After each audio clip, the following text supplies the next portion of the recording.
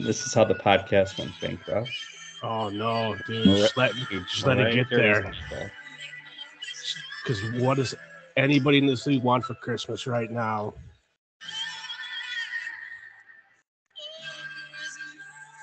Championship. Is a championship. You're 100% correct, sir. Long intro, but I needed to get us there. Yeah, you needed to have the Christmas Queen. I get it. I would expect nothing less from you. But I mean, this is what we're fighting for. We're another week down. We had some pretty good battles. Oh, One yeah. one a little bit Well, more so than the other, but you had one battle, and then you had one battle. yeah, it was a good week. It was a good football week. Absolutely, it was. I mean, it's the playoffs. 6 teams came in. After last week, we're down to the final 4. The conference championships. Week ahead of our Super Bowl. It's an exciting time. Yeah, buddy. It must be nice. You and I, we're not involved in any of this, unfortunately. It's fucking great. Well, no, it's okay. It sucks because you're not in it, but it is Yep. fun to kind of like watch everything unfold. Watch these guys go through agony, fear, I mean, injury scares. I can't speak for you, but I feel like I can speak for most people in this league. I feel like it's just a little bit nicer watching the playoffs, whether you're in or out, just because of I feel like how invested everyone is in this league. Everyone really wants to, win, and there's a lot of like extra, I think, effort and you wear your heart in your sleeve to try to get moves done and have the best team out there. I think it's exciting times. Yeah, I agree. So yeah, I mean this is the part of the season where we don't really have a lot to talk about. The trade deadline isn't open, so we have no crazy moves to talk about.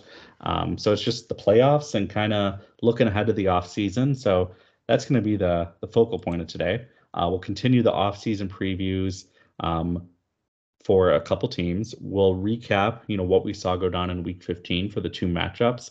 And then, of course, we got to conclude with the conference championship games. Who's going to take it down between the 4 squads we have left? Sound good, Dan? Oh, dude, I'm ready. I'm ready to talk football. I apologize in advance if a random cough comes on me. I came a little under the weather on Friday. I'm about 85% right now. Just a little bit of a sniffles, but I got a wicked nasty cough. I mean, nothing Tito's can't fix, right? It's next to me, and it's keeping the. For as much as alcohol raises your heart rate, I want to think it just kind of mellows the senses, though.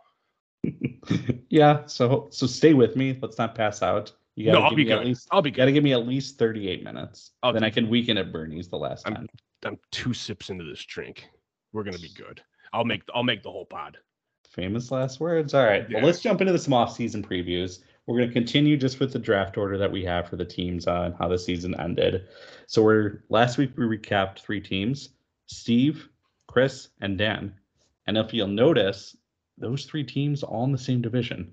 The next 3 teams in the Avengers division. So starting us off, we have Mr. Armand, finished 4th in the league. Dan, when you look at Armand's team and how he's sitting, what's kind of catching your eye for the offseason for him? I like Tua. I think Tua is the fun piece in this offense, but the question becomes is where do we go from there? What does Daniel Jones's next season look like? Mm-hmm. Is Daniel Jones a part of this offense that Dabo is putting together? Brian DeBull, sorry. Yeah.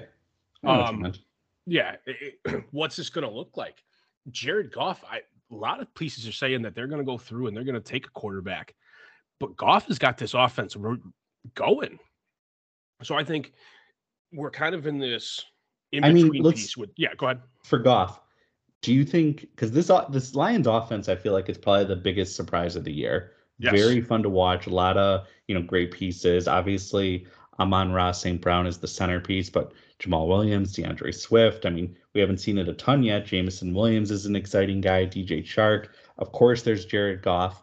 But is Jared Goff the one that's driving this forward, or is this kind of like the sum of the parts and the coaching staff? Like, oh, this is Dan Campbell. Yeah. This is everybody buying into this guy. But if everybody buys into this guy, I mean, Jared Goff's not a bad answer. Jared Goff is having a phenomenal season. 23 touchdowns, 7 interceptions in 12 started games. 3,600 passing yards right now. He's been sacked 19 times. And he's lost 5 fumbles. This is not awful. One of the best. QB2. I mean, this is his 3rd best touchdown producing year. He is 2 games away from. He's going to break 4,000 yards. I think. I don't think there's 200 yards per week. I think he's over 4,000, which will be the 3rd time in his career he's been over 4,000.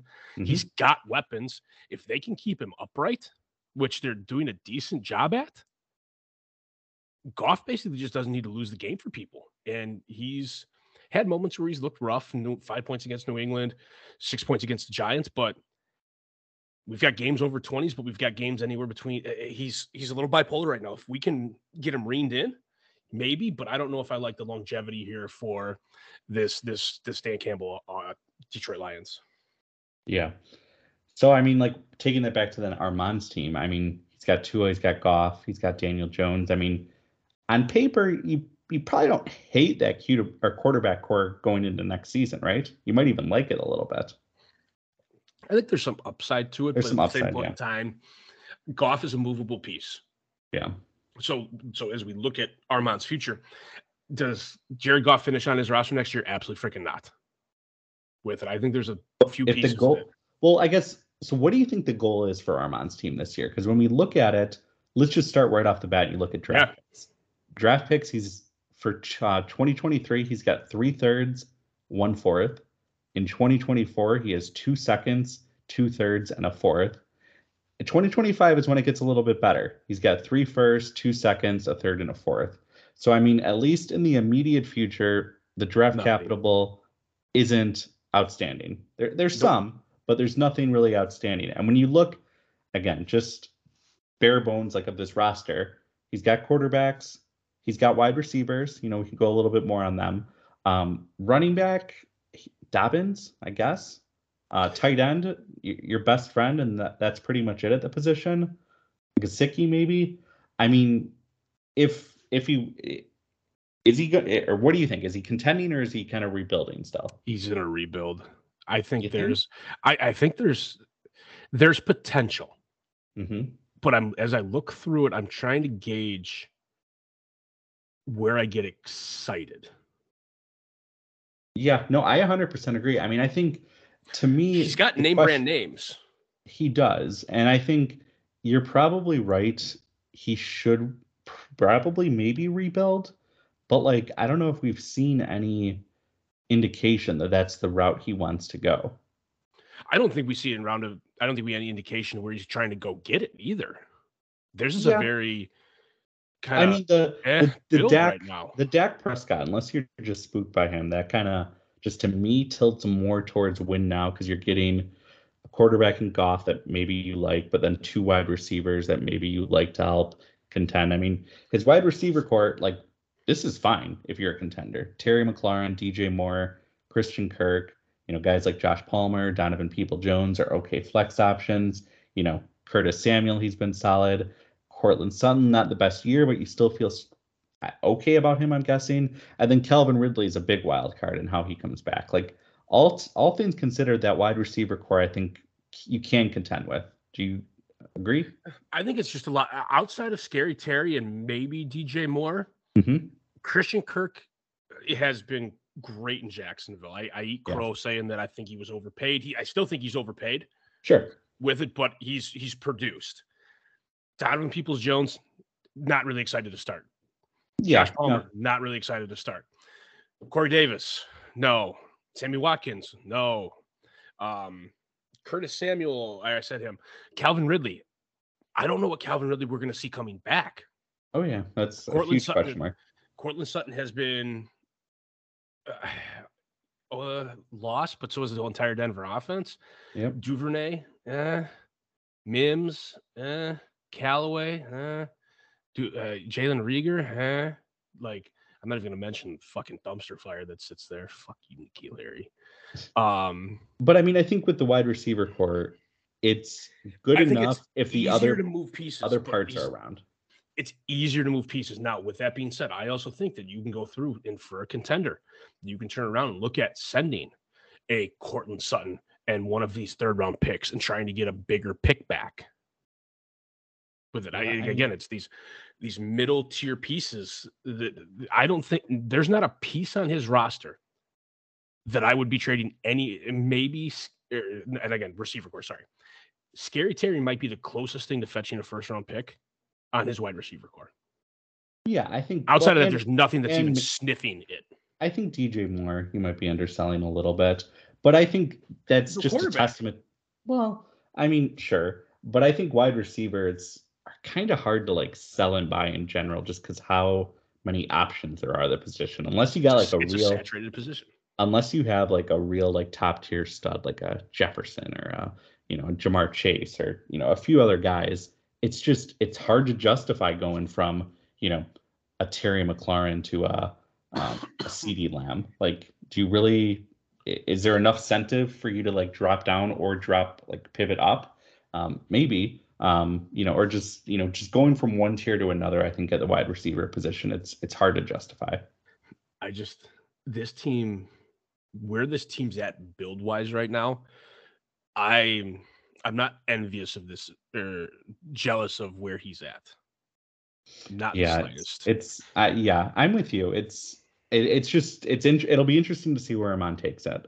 On the flip side, though, I mean, having 3 firsts in 2025, even though it is 2025, like our league, just first round draft picks of late, it's been very difficult to see them moved. So it'll be interesting. I mean, maybe Armand sits on these picks, or maybe he double downs and we see him try to push towards contender status because. I mean, there's probably a lot of running backs you could trade for. Yep. A tight end, maybe you could find one of those. Then all of a sudden, I mean, if you squint, if you kind of look at it a little bit, closely, maybe you can see the roster kind of being feisty and contending, but it's a tough spot to be in as is. And yeah, again, he definitely has trade pieces available to him to move. Yeah. His issue is they're not going to fetch the talent or the draft capital you want to put yourself in a feel-good situation. I think that's just what it is.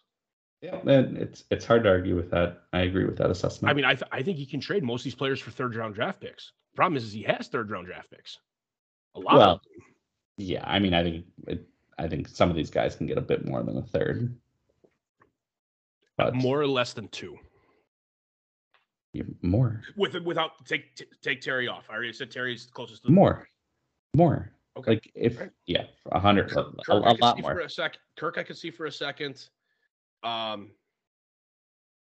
Ridley, just because of what he's done, I give the respect that it would be a second. Duvernay, I don't think it's a second. He's a third for me. N'Keal Harry's a 4th. Sutton, Border second. DJ Moore's a second. I'll give you that one. So I'm at 3. But that's it. I think those are the only 3. Curtis Samuel?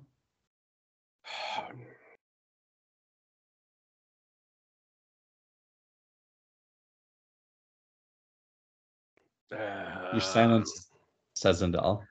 Let's move on. I think we've kind of talked a lot about Armand. Excuse me. I think he's one of the biggest teams to watch, though, because it could go in a lot of different ways.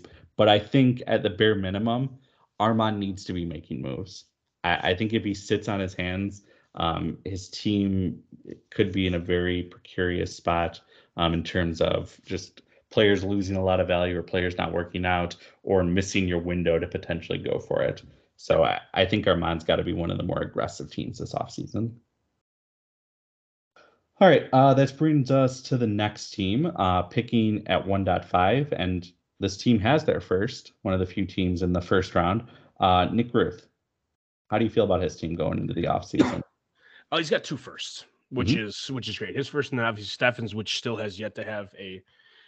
It'll be somewhere between 9 and 12. Pick 9 and 12.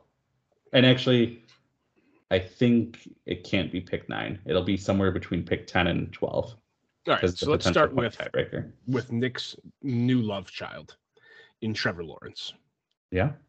I love what I've seen out of growth and development in Trevor Lawrence in year 2. I think he's taken some decently big steps forward. I mean, it's going from QB 23 to QB 6 overall. Big fantasy production, but they gave him a couple weapons. Yeah. What a novel concept. You give a decent quarterback weapons and look what he can do. Big time. You've got Justin Herbert, who I think is just having a down season. Yep. I don't think there's anything more to say than, hey, it's just a down season. But those are his two options at quarterback. I'm sorry. No so worries. this is where this is an opportunity for him, and this is where we see maybe him address the situation. Mm-hmm.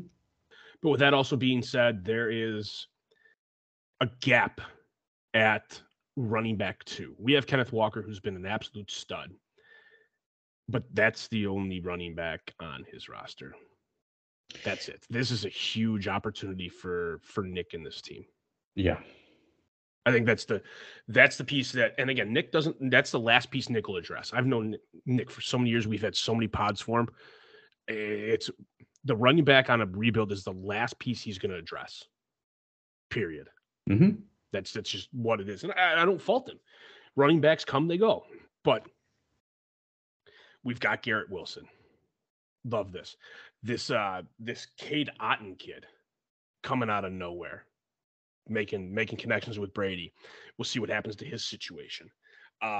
Cooper Kupp, great piece. Drake London, great piece. Where else are we at? Chris Olave, great piece. Mechie, we're going to see where he kind of fits. And then you got Kyle Pitts. That's a big name, young talent squad. Big time. I think that's the best way to do it. Those are pieces to build around. And when we're talking that you've got 1 on the IR, 2 on the PUP, 3 with a questionable status, 4 on IR. I mean, and then you've got a couple guys healthy. That covers this Tyler Conklin, Isaiah Likely, Cade Otton. That covers those pieces. Laviska Shenault coming out of that. If Nick has the ability to address the running back situation, especially because Nick has a couple first-round draft picks, some 3 seconds, Nick is probably,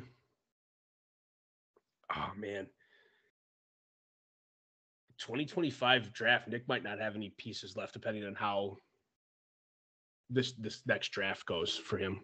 I think Nick is 2 years out max from being well established in a power position in your division. Yeah, I mean, I think with Nick's team, you definitely like the foundation. You rattled off a lot of good names.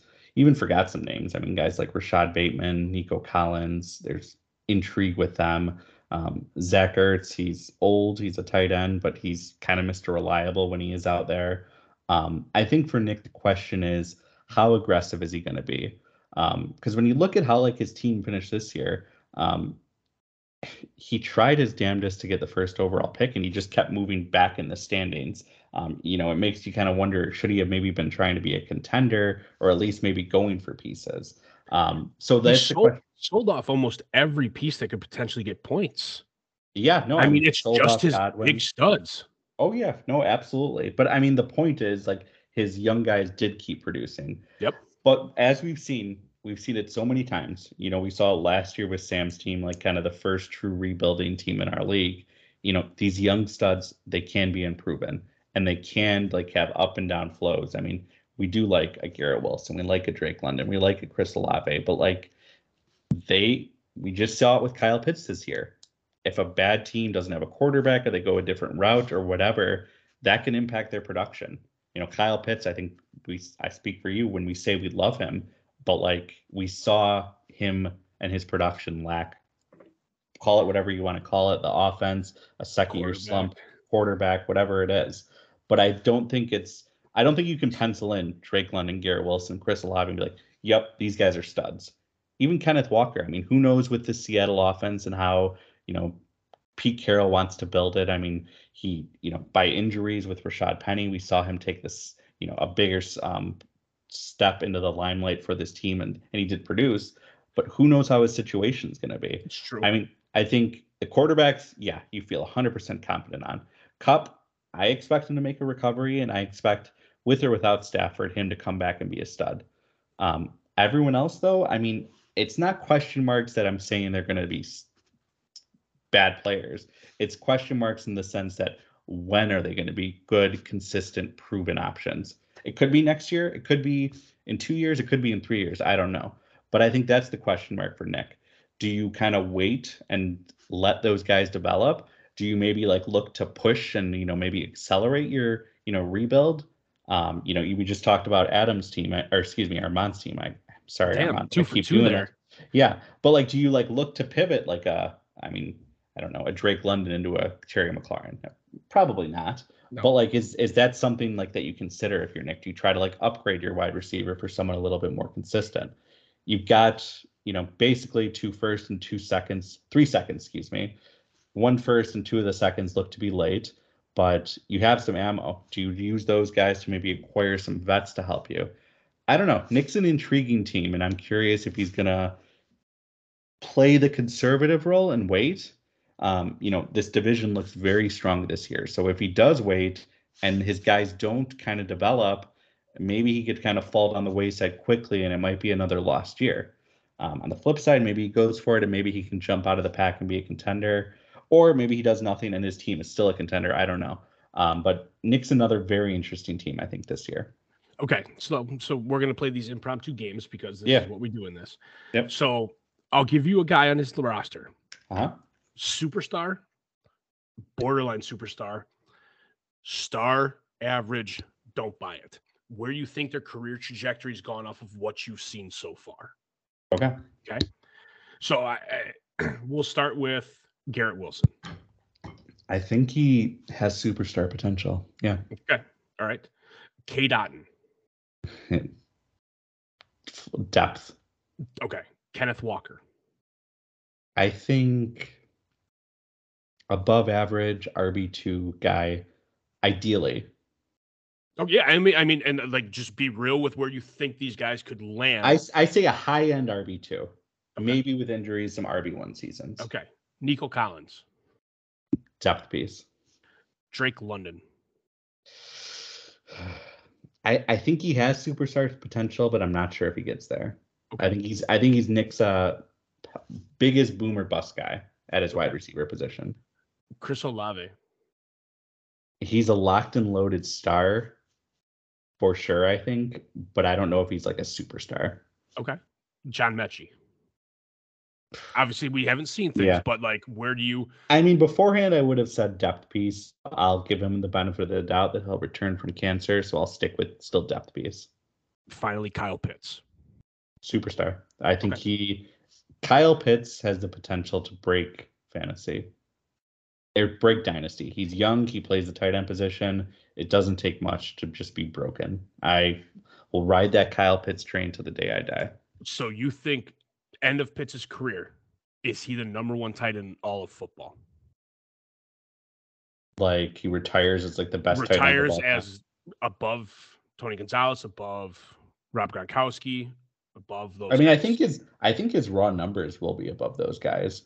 Okay. Whether he'll be valued above them is another question. The game's just changing so much. But I mean, when he was 21 years old, he went for 1,000 yards. I mean, this year wasn't great. Barely eclipsed 300, but I have a lot of optimism for him. Okay. Thank you for playing my game. Absolutely. I'm glad to humor you. Small moments. All right. And let's move on to the last team, and it's me. It's another Nick team. How you looking at my team going into the offseason and the future? All right. So 2 years ago, you had the greatest fucking quarterback situation on the face of the planet. Yeah. What happened? Deshaun Watson likes getting happy endings. Russell Wilson got too big for his britches and forgot to be put the team first, maybe. Kyler Murray's been fine, but yeah, that was a tumultuous 2-year stretch for me. And now Murray has a torn ACL. Yep. So the first question I'll ask you, and I guess I'll give input alongside of you, so to speak. Okay. Your quarterback situation, is it at all concerning to you? Um, for next year, just because of the Kyler Murray unknown, I'll say yes. Okay. Could be concerning just because who knows how that goes. But long term, no, I'm not concerned. Which of the three quarterbacks, well, I guess between Watson and Murray, which do you feel more confident about carrying you through the next 2 years? Probably Watson, just because of the short window and the ACL injury for Murray. Okay. All right. So then I look at your running backs, Hmm. and Raheem Mostert had a great week. Damian Harris obviously is having some issues, and then Dalvin Cook is a superstar, and then we've got Javonte Williams, and Javonte Williams obviously knee injury. Don't like to see ACLs and LCL tears. Yep. That's a little rough. Does any of that concern you for Javonte Williams and his ability to be productive 6-7 weeks into next season? I mean, it's so hard to say. I think I'm definitely concerned with him in the short term. Um, I think next year could see him eased on. But I mean, we did see, his rookie year, he was really splitting carries with Melvin Gordon, and he still managed to finish very productive, as a decent middling RB2. So I think that's kind of what I'm expecting for him, best case, once he does get back. I'd imagine whether they retain Latavius Murray or bring someone in, he's not going to just be asked to be the guy right away. But I think, assuming this offense can kind of rebound a little bit, I think he'll probably be like, I don't know, an RB2 flex option once he really gets into it, assuming the team brings him along a little bit slowly next year. And the other piece that I missed, which I apologize for, is one of your rookies with Brian Robinson. Tells you. Where do you like? I mean, so he got not out touched. I'm sorry, that's the wrong word. He did have 12 carries for 89 yards, Hmm. but he only saw 38% of the snap share because Antonio Gibson is the preferred wide receiving back out of there. Yeah. Does any piece of having Robinson not having Gibson, as obviously I'm the Gibson owner, concern you with how he could grow to be just a first, second down back? Yeah, I mean, I think it doesn't really concern me if that's what he ends up on because I took him in the third round. So I didn't, I'm not relying on him to be like my number one guy. I've got to look elsewhere to be that. If he can somehow get there, great.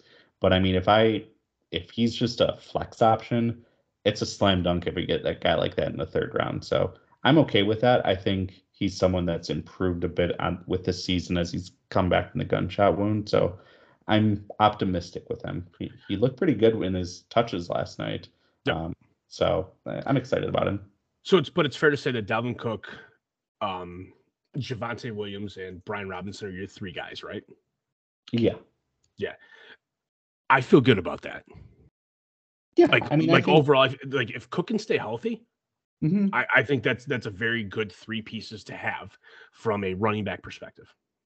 Yeah. I mean, Cook is obviously interesting. I mean, he's going to be 28 in the offseason, and we'll see what that means. I think we've been conditioned for running backs to be like, oh, their career's over when they turn 27, 28, 29. But we're still seeing, guys like Derrick Henry, guys like,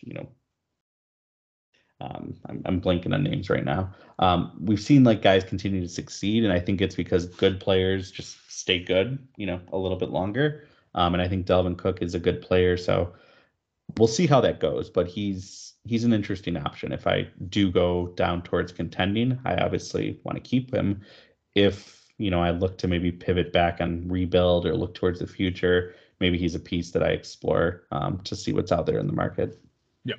And I think, I mean, the fact that you have so much running back depth kind of leads me to my next piece where you have a couple decent, I think wide receiver might be the biggest opportunity for your team. Michael Thomas obviously is on IR. Michael Thomas is Antonio Bryant 2.0, but less scary.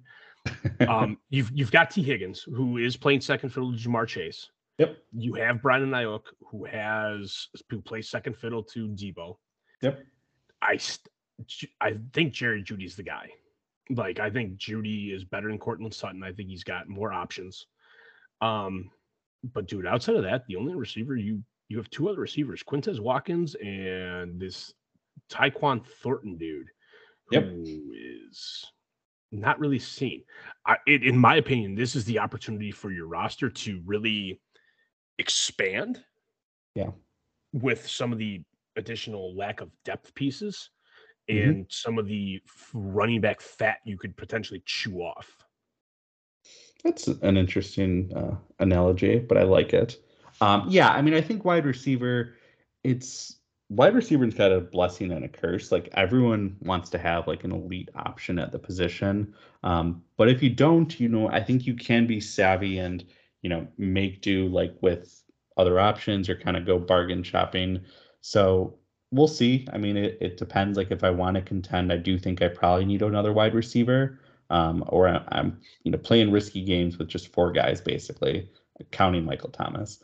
But if not, if I look to rebuild, maybe I, can try to get younger at the position, get some guys with better upside. Um, I don't hate the four guys that I have, but I know I probably need at least one more piece, or some guys with upside and depth, if I look more towards the future.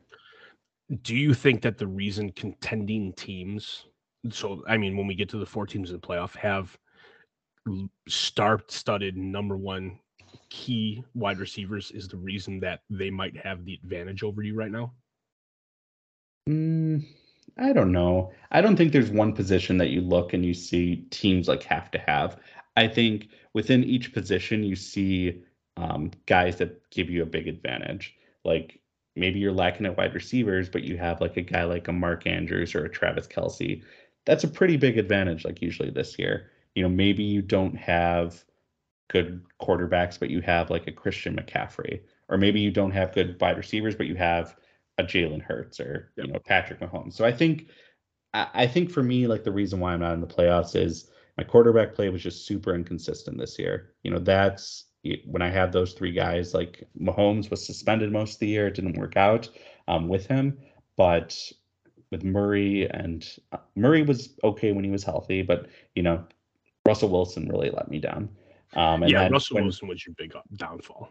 Yeah, and then when Watson got back, he's shaking off the rust. I mean, I'm just hoping he can kind of round into form at the end of the season, so next year can be, hopefully him back in his top 10 self that we've seen him been for at least the start of his career. Yeah, and the last piece to cover on your team obviously is I like to move by positions. I know you move differently. Yep. Tight end. Andrew's Mhm. great. Dulcich, I think, has a very bright future if Russell Wilson can take his head out of his ass. David Njoku, we've seen some amazing things from this year. And then obviously you have Darren Waller. Yeah. So those are some big names on the tight end front. Mhm. Of those four guys, who would you say you're most excited about? And who would you say you're curious as to if they're reeling at all?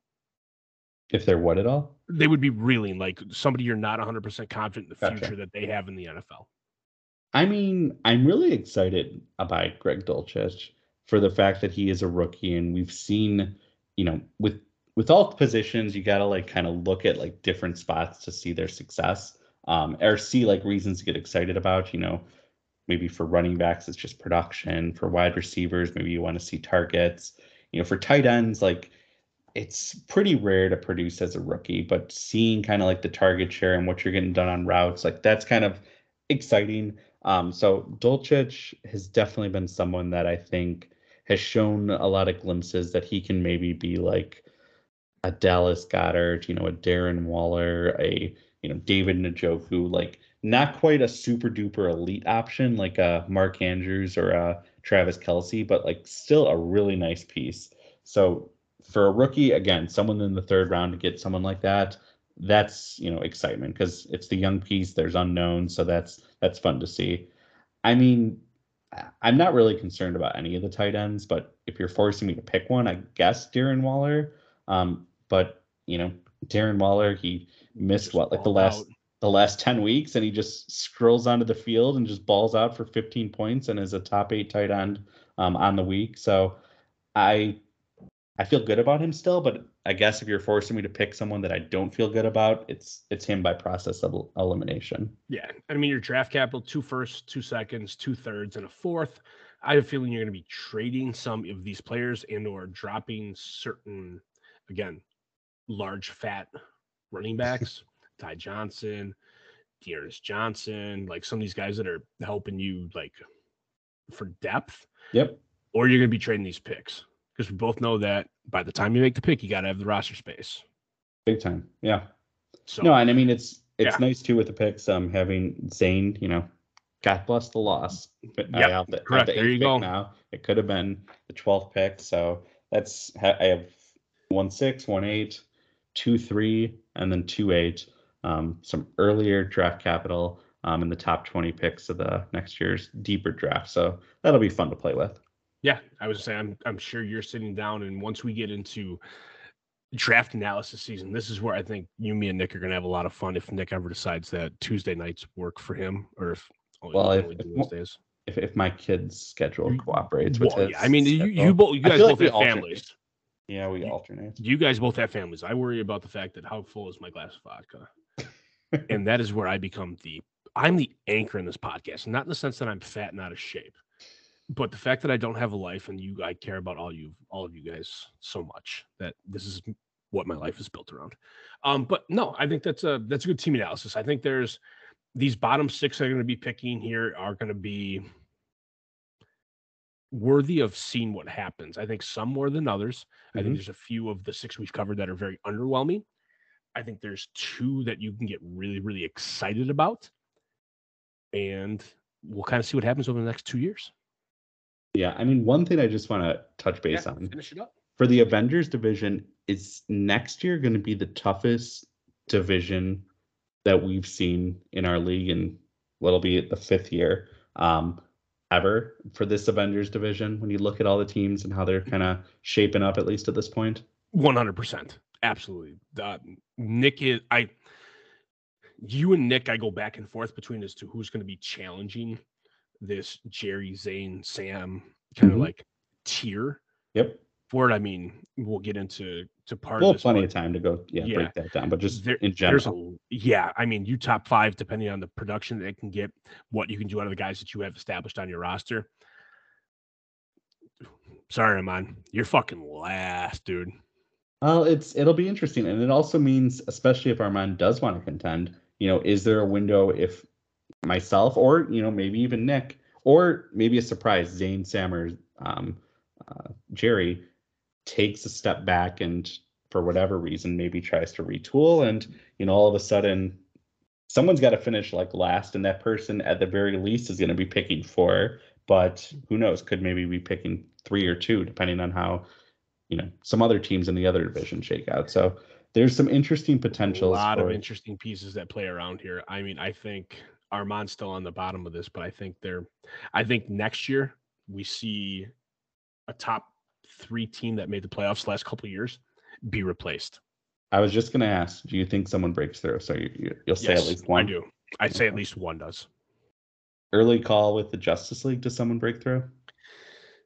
I don't think there's enough between me, Chris, and Steve to be that over convincing. I personally feel with where I'm at, I'm still a couple steps ahead of the other 2. Yep. But I'm the coolest fucking cat. I'm going to make the fucking playoffs. All right. No, fuck shit. I didn't. Stefan's roster has me concerned for the longevity. Okay. Well, we can go more in depth on them, but I just quick kind of, we'll be talking about some of those teams in the coming weeks, depending on when they get eliminated. The Avengers definitely better than where the Justice League started out. Which is funny because if you remember the Justice League at the start of the year or start of the league, remember like people were like, we need to redo it. Like this isn't fair. And these have a way of kind of ebbing and flowing and working out. And we're going to have these. I mean, this all started with Sam selling. Yep. Sam started the whole ebb and flow. And kudos to you, buddy, for saying, I'll lose my money for the first couple of years, but here I come. Yep. All right. Well, let's move on to the goal that you're supposed to do, and that's to win the game. We had 2 games last week, and 2 teams were victorious and 2 teams went through. Let's look at the Kevin and Stefan game. Wasn't very close, but what are kind of your takeaways from this week with Kevin going home and Stefan moving on? This is Jonathan Taylor 1.0. Like Jonathan Taylor getting injured was absolutely hurtful. On the flip side, my guy Kirky up in Minnesota balled out. he had like 2 points at He was halftime. no, he was -2 at one point in time. And then he decided to take his head out of his ass, put the icy chain on, and fucking go to school. And he did good. Juwan Johnson, shout out to him. Yeah. That was big play. Kudos with that. Didn't get a whole lot of production out of his running backs, but he got a lot of production out. Latavius Murray, yes. And Aaron Jones, yes. But 6 out of his 10 starters scored over 20 points. Which you got to love. But I think just the pieces on Kevin's side they were just not enough with that. Jonathan Taylor going down hurts. Gabe Davis didn't see the target share that he needed to. Mike Williams took a back seat. Kelsey and Henry did their job. Yes, but he started Rachaad White. Yeah. And he started Rachaad White. Zay Jones on his bench. Granted, wouldn't have made a difference. Yep. But Zay Jones, Evan Ingram had great weeks. He did sit Okonkwo, which was probably a good decision for 12, but you definitely should have started Zay Jones. I think there was just Higbee had 14 on Stefan's bench. Just too much on Stefan's roster. Too much. Yep, too much. I mean, I thought Kevin would do it, but did not just didn't have the horses. Kudos to Stefan's team. I got, maybe a little bit down on it, but his team has a lot of dog in it and definitely still has pieces that he can compete with anyone. I mean, 190 points, I'd have to look at it, but definitely a top 15 score, probably of all time in the league. So to do that in the playoffs, that's pretty impressive. Yeah, no, you're right. All right, and then we move on to the next game, and that was Zane taking on Jerry. And man, for all the talk about tight end play and who Zane was going to start, kind of funny that Jerry was the one that got a big squadouche, and Jordan Akins goes for almost 13. And that almost was the difference maker. It could have been. I mean, Pratt Freiermuth, did Freiermuth didn't have a goose egg on the entire season in games that he played. And he gets a goose egg against the fucking Carolina Panthers of all teams. But Ramondre Stevenson, big game. Jalen Hurts, monster game. With that Pacheco, Metcalf, whatever. St. Brown 15, I think, is very, very doable. Very respectable from a wide receiver's perspective. Waddle had 20. Love that. Brock Purdy, you called it. That was the start to make. That helps because oh shit, my mic, sorry. Tannehill 10, Darnold 13.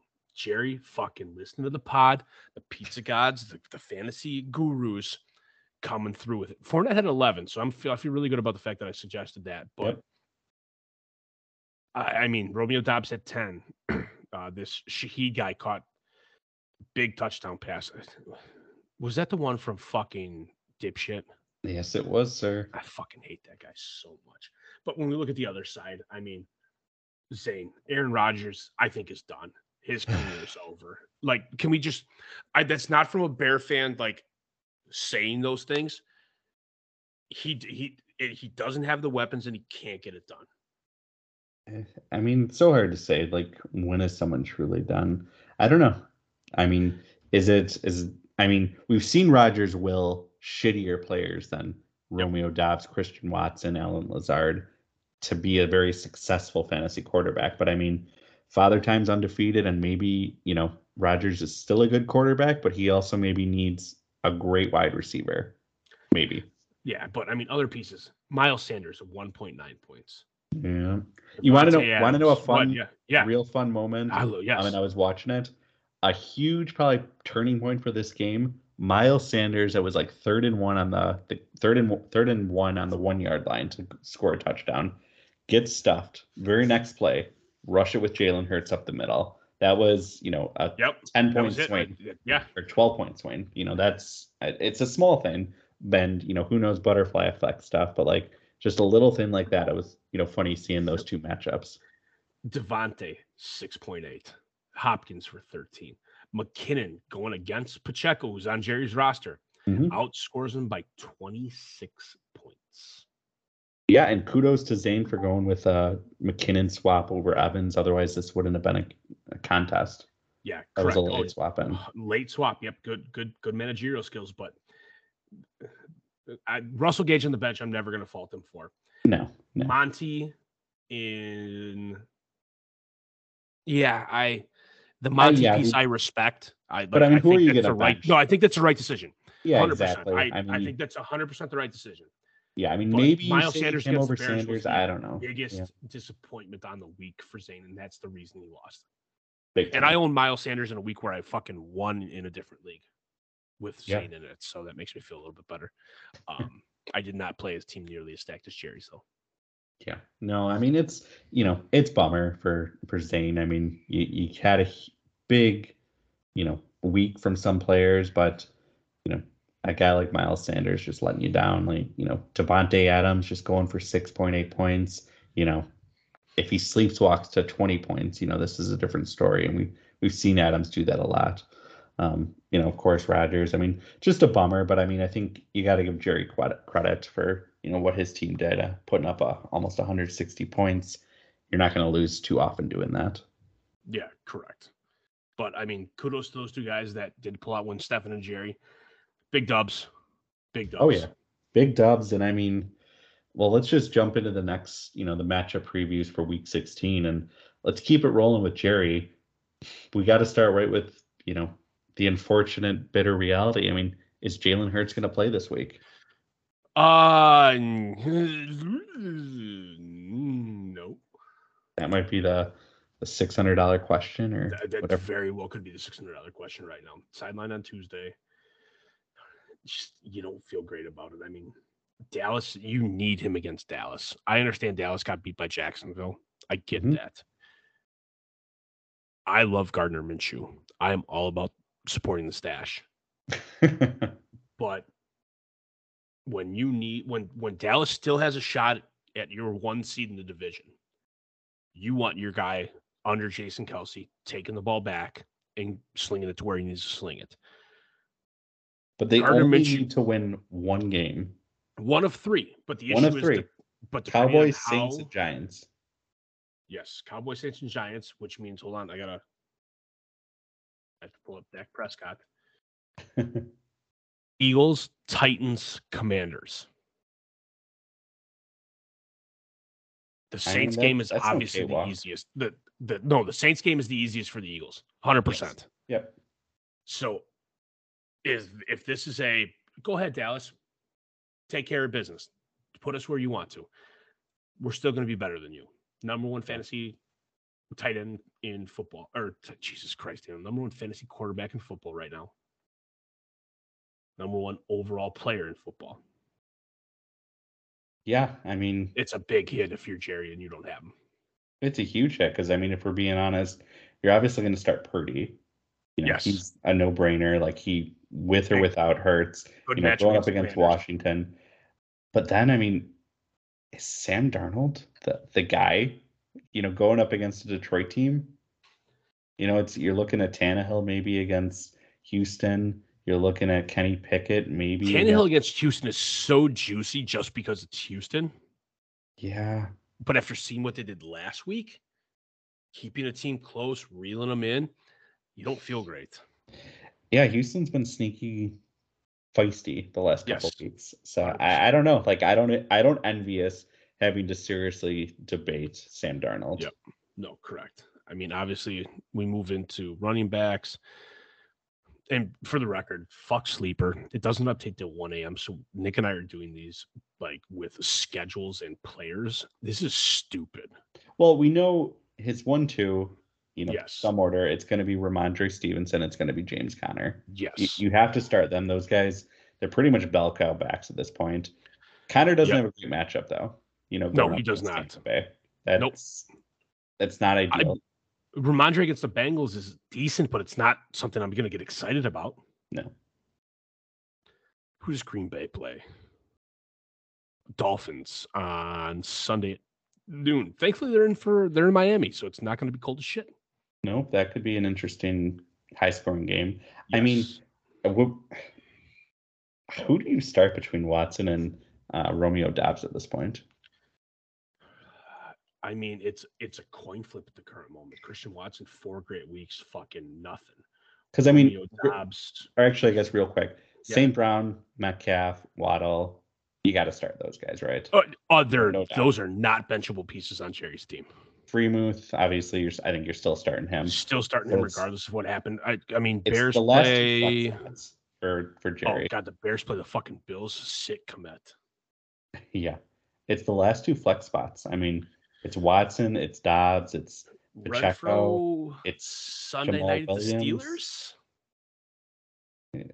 Do you really Lions? want to start Renfro over? No, I think this is Jamal Williams. I have him in the league, and this is where all good stories start. He's a must start for me. Jerry has the luxury of him being flex worthy. Yep. But the guy, he leads the league in rushing touchdowns. And he would have had one had there not been a penalty. But either way. Yeah.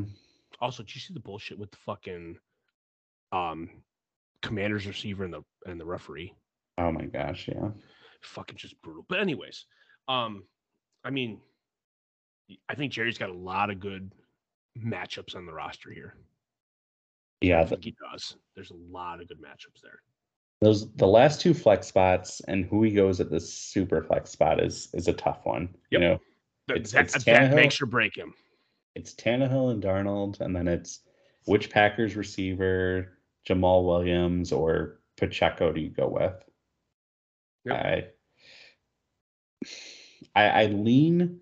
I think Pacheco has to probably be in the lineup. I would agree. But then between Jamal Williams, Christian Watson, or Romeo Dobbs, I don't know. I literally don't think I can pick one. That's an end zone play for me. And I lean Watson or Williams before Dobbs. I think I lean Watson or Dobbs, if only because I think you need if you're down Hurts, and that's the assumption that you yes, correct. Yeah, we're assuming that. I think you need to swing for the fences. Like Jamal Williams, he could get like a 3 touchdown game, but like if anyone between these three are going to go for 30 points, I think it's going to be either Watson or Dobbs. I don't think it's going to be Jamal Williams, at least me personally. So I think I roll the dice with one of those guys for the higher upside, but I couldn't tell you if it's Watson or Dobbs who's more likely to. I think it's Watson and Williams is my play. Okay. That's me. But yeah, he goes against Sam. Yeah, he goes up against Sam, the number 1 seed in the Avengers division. And I mean, for Sam, there's a lot of cut and dry options. He's starting Joe Burrow, he's starting Justin Fields, he's starting Christian McCaffrey. I mean, with or without Jalen Hurts, I think you have to start AJ Brown at this point. I think obviously TJ Hawkinson at tight end, you're starting him. And I think you're probably starting CeeDee Lamb. So then from there, that leaves you with, you need 1 running back, and then you need like 3 flex spots. And you have a lot of options. You got Travis Etienne, you got Zeke, you got DeAndre Swift, you got Amari Cooper, you got Deontay Johnson, you got Devontae Smith. 6 guys to fill 3 spots. Again, Sam, this is kind of a wealth of riches. Who do you go with? And I didn't even mention Alvin Kamara. I mean, he's potentially an option as well. Going up against Cleveland. In fact, he probably is the no-brainer guy that I forgot. So it's really 6 guys for 2 spots if you go Kamara at RB2. It's tough. I don't know who Sam goes in this flex spot with.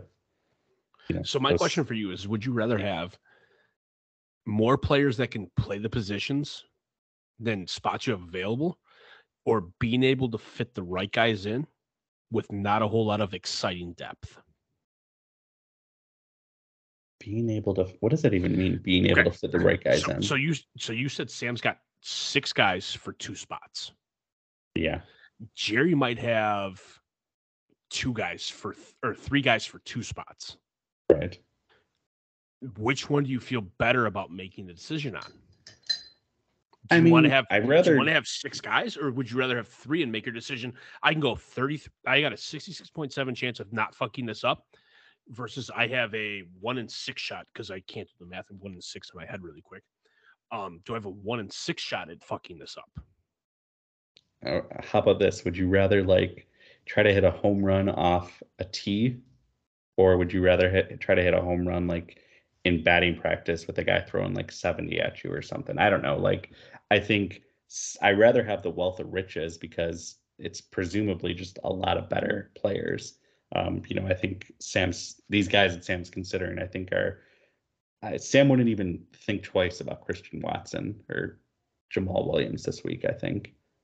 Yeah, and I mean that begs the question here is it's obviously, Sam has guys that can be good or can be Hmm. tough. Ezekiel Elliott, Yeah. weeks as low as 7, Oh, weeks yeah. as high as 18. DeAndre Swift, weeks as low as 7, weeks as high as 26.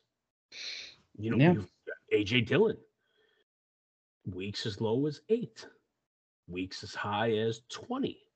There's as you get more and more options, does the matchup, does the situation, does the opportunity play into how you value and view the guy you have to start?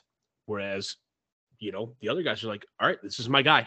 This is the roster I've built. I don't have a whole lot of depth, but this is what I have, and here I go. Because can you outmanage yourself as a fantasy football manager by over analyzing certain situations? Yeah, I mean, I guess it really depends. Like to me, that's like a situation where you look at it, it's like, well, just because like team doesn't have the options, like that doesn't mean they're a good manager. Like maybe they're a shitty manager because they're in that position and they have no depth. On the flip side, like just because you have a lot of options, like starting, Christian McCaffrey might be, or, maybe not McCaffrey, that's not fair, but starting like Alvin Kamara against Cleveland Browns, like that might make complete, absolute no brainer sense. But he still might have a tough call on Yep. benching, maybe an Amari Cooper. And now, maybe, a week from now, we're going to be like, well, Amari Cooper went for 30 points and, Alvin Kamara went for 12. Like, he should have switched him because Sam lost by 5 points. It's like, well, no, I think you got to, like, at the end of the day, having depth is, I think it's an overall good thing. But I guess if you're not someone that can just be confident in your decision and live with like the results, I think it can just give you buyer's remorse, which maybe for some teams that's not a fun spot to be in, but I rather have the depth and just live with my choice and think it's the right choice. If that makes any sense. It does. 100%. It's fun to play devil's advocate with. Yeah.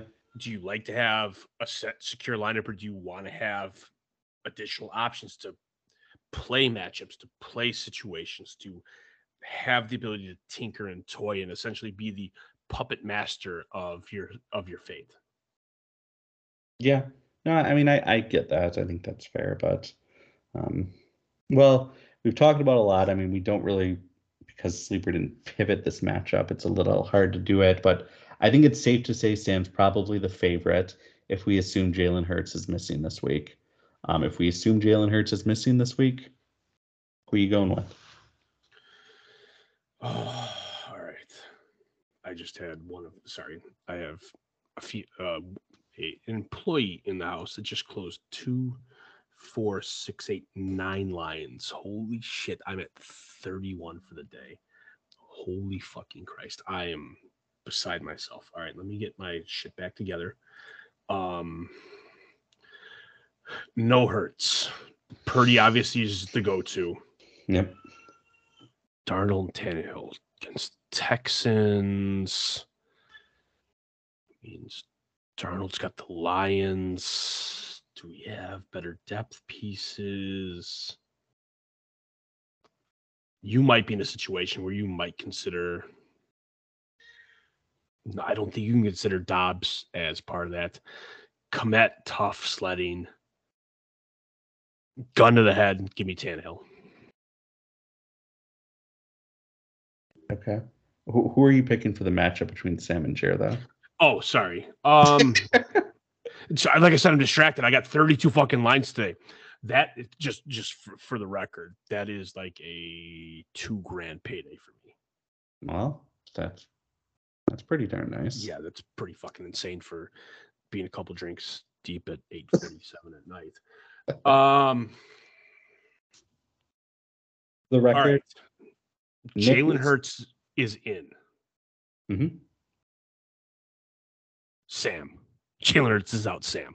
I just wanted to, I just think Sam's got too many weapons. I think it's too many matchups. It's too many pieces that can play out, like just monster. Yeah, I'm with you. I mean, I think, no one, even the worst team in the playoffs, is hard to, or is someone you can bet against in the playoffs, no matter who they have out or their situation, because it's a one and done situation and crazy things happen. But give me Sam as well. I think it's just too much depth, too much talent. For the most part, he looks healthy, so I'm gonna roll with him. And Nick Ruth is taking Sam as well, so we've got a clean sweep and the jinx on for Sam. Let's move on. Go ahead. That's one of those fun ones. Oh yeah, that is very fun. Which brings us then to the last matchup of the week, and that involves Adam taking on Stefan. How are you feeling about Stefan's team this week, Dan? Sorry, I'm still celebrating really quick.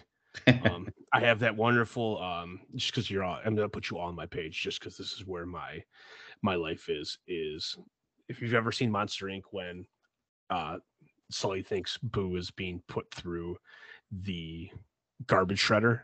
Yeah. And he's like, and he sees it and he like puts his hands to his face and he's like, and like passes out. Oh, that's where I'm at fucking right now. All right. Let us go here. All right, Stefan. My guy, the guy I picked from the beginning to do this. Yep. All right. Dak's at the Eagles.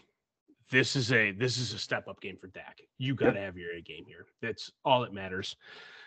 Cousin Kirky, you gotta find the fucking skull helmet. You're playing the Giants.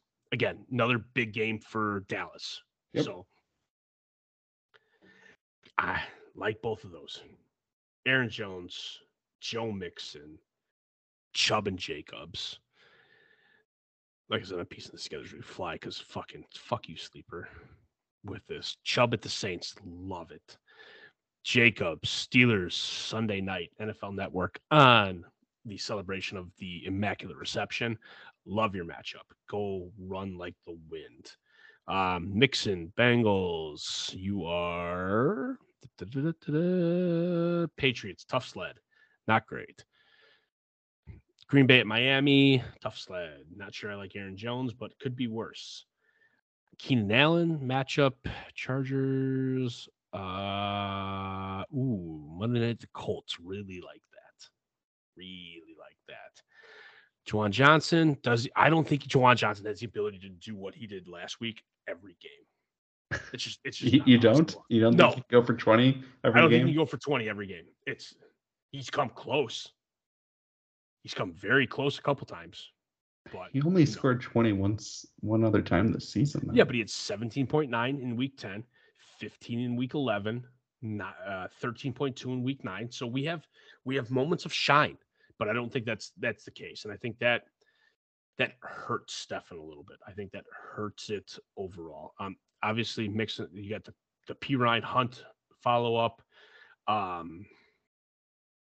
I don't know if there's an additional piece outside of Stefan's current starters that I'm feeling really excited about. So he's going with what he had last week into this week. They dropped 190 points. There wasn't really any. Latavius Murray had a big explosive week at 21. Yep. Kirky going for 32 is very rare. Kirk's not going to go for 32. So I think that's an overplay with what he has. But I think that might be the only overplay, especially because he had underperformance from Jacobs and Chubb. But Stefan is very capable of losing Juwan Johnson down to 12, but having it being made up by Joe Mixon, Josh Jacobs, and Nick Chubb. So I think Stefan sitting around 175, 190 points is where his threshold is. Yeah, I mean, I'm with you. I think Stefan is starting the same roster. I think the only position to debate is tight end, and do you consider Higbee over Juwan Johnson? That's really the only thing I think that's debatable. Juwan Johnson going up against Cleveland or Tyler Higbee going up against Denver. I don't know who the better choice is. It's probably pretty close to a toss-up. But outside of that, I mean, I think, he's rolling with, 5 running backs again. The question is, I think the biggest question for Stefan's team is, one, can Latavius Murray kind of keep doing the production that we saw, the workload option? And can Josh Jacobs and Nick Chubb kind of rebound? Nick Chubb in particular has just been, dare I say it, a little bit quiet the last couple of weeks. He hasn't broken 10 points the last 3 weeks. So, I mean, this week against New Orleans, can he maybe rebound to a bigger productive game? That'll be something to monitor. Because I think for Stefan, going up against Adam, they've been rivals all year, finished with the same record. Adam had the slight edge in points scored, so that's why he secured the first overall seed in the division and had the bye. But, does Stefan now get the last laugh? I think to do it, Chubb has got to be the guy that steps up for him. Yeah, no, you're not wrong. All right. And then we look over, obviously, at the other team, the team that had the bye, and that is, Mr. Adams' squad. And when we look at Adams' team, I think for the most part, the first decision, or we look at the cut and dry options. He's starting Patrick Mahomes. He's starting Austin Eckler. He's starting Najee Harris. He's starting Justin Jefferson. He's starting Stephon Diggs. He's starting George Kittle. Those guys are all easy. He's probably starting Dalton Schultz. I don't see a better option. He's probably starting Mr. Bam, a.k.a. Mr. Zonovan Knight, running back for the Jets. The last option, though, is where it gets intriguing. The last two options. Well, let's talk about, I guess, quarterback. Matt Ryan right now is the guy that he is in. There's been an interesting rumor that Ryan's going to be benched and Nick Foles is going to be the quarterback the rest of the year. That hasn't happened. If it does happen, is Tyler Heinicke someone you consider against the Niners? That is a god-awful matchup, so probably not. But if Ryan's out, maybe you have no choice. And then the last flex spot, I think it's, Cordero Patterson against a tough Baltimore team, D'Onta Foreman against a tough Detroit team, or maybe a Mac Hollins against a very not so tough Pittsburgh Steelers team. I don't know who I like of those three. Maybe I lean Foreman, but I think between Patterson, Foreman, Mac Hollins, and maybe even McCall Hardman you can throw in, those are just four options that aren't great. But I guess I just defer to Foreman, who we've seen really have real big boom games. Yeah, I think, and also have a nice floor. Yeah, Patterson is really fallen from grace. Yeah, it was bad. Yeah, Patterson's really fallen from grace with the emergence of some of these, young guys like Tyler Algier, Avery Williams. Yeah. Mac Hollins is the question for me. He's really stepped up with Hunter Renfrow gone. He's seen a lot of opportunities because everybody's looking at Davante Adams. Yeah. I feel he's too touchdown dependent to be relevant. Yeah. And that's the tough part about this. But if you're nitpicking these last couple pieces, Devontae Foreman had a absolute dumpster fire last week. He had negative points. So negative points. You're right. Yes, that is not great. Lose one fumble, gain 9 yards. Doesn't go well for you. You're right. This is a bad. It's not a bad situation, but you don't feel great about it. And then you got for Adam. This is all matchup pieces. You need Kansas City to walk into Seattle and just thump them. Pittsburgh to thump Oakland. Diggs, Jefferson to just have monster games. George Kittle to be Brock Purdy's savior at the end of the day. Oh yeah, for Adam, this is his, and it's how it's been most of the year. It's his top 6 or 7 guys. He needs his studs to be studs. Mahomes, Eckler, Jefferson, Diggs, Harris, Kittle. Maybe you can throw in someone like Dalton Schultz in that group, but those guys need to produce. And when you look at, Mahomes against Seattle, Eckler against Indy, Harris against the Raiders, that's, Diggs and Jefferson, I don't care who they're playing, they're going to be studs. You feel pretty decent about those matchups, I think. Yes, you do. His top tier wide receivers have very, very juicy matchups. Diggs could torch the Bears for fucking 7 for 150 and 2 with ease. But they might be playing in a blizzard. Just when they thought they were safe leaving Buffalo, they're coming to Chicago, where it could be just as bad. See, I think I hear most of the stuff's going through at the worst on Friday, but We'll see. Yeah. We'll see. I mean, nothing's out of the question. There's nothing out of the ordinary. I do hate though how we pivot to Saturday games. Like, Yeah, I mean, both on granted, it's Saturday if you want Christmas. Christmas.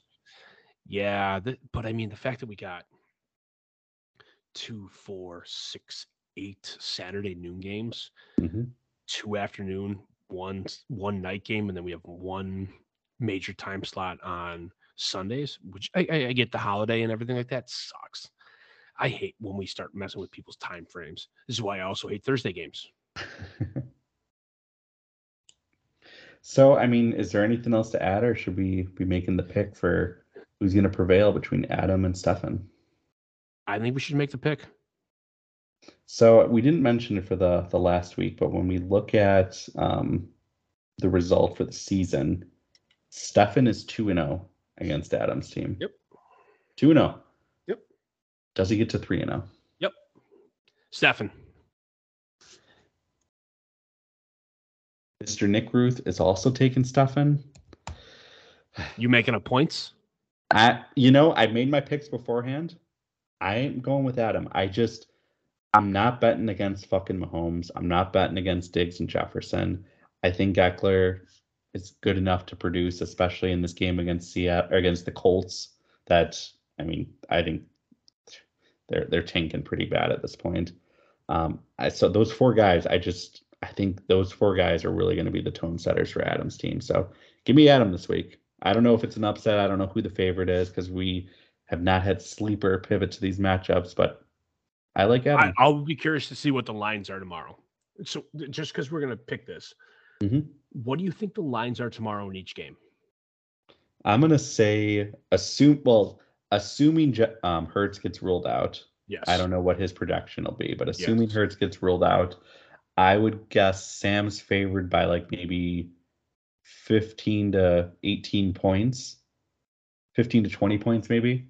And then I would assume, I'll say Adam's favored by like 2 points. Okay. So I'm at Stefan +8. Okay. I'm gonna write this down. Yep. Because I think this is fun. We're going in completely blind. I'm gonna say Sam +17 and Adam I'll say 3. So you're gonna say Stefan +8. Yep. Stefan +8. And for Sam? Sam is gonna be +23. And again, this is assuming Hurts is with ruled Jalen out. being out. Yeah, Hurts might still have a projection just until he's fully ruled out. Correct. So we'll have to see. But I know he didn't practice today, and when they're already talking that he might be missing the rest of the regular season, I'm really doubting he plays. But I guess stranger things have happened. You got it, dude. All right. Well, it'll be fun to see another fun week. Who's gonna get the Christmas wish that they want, and that's a berth to the championship game, and who's going to get a lump of coal and relegated to the third place game. Yeah, it's going to be a fun one. It's going to be very fun. I'm excited to see it play out. Best of luck to our 4 teams, Adam, Stefan, Jer, and Sam. Congratulations for making it this far, and may the best 2 teams win. Hell yeah.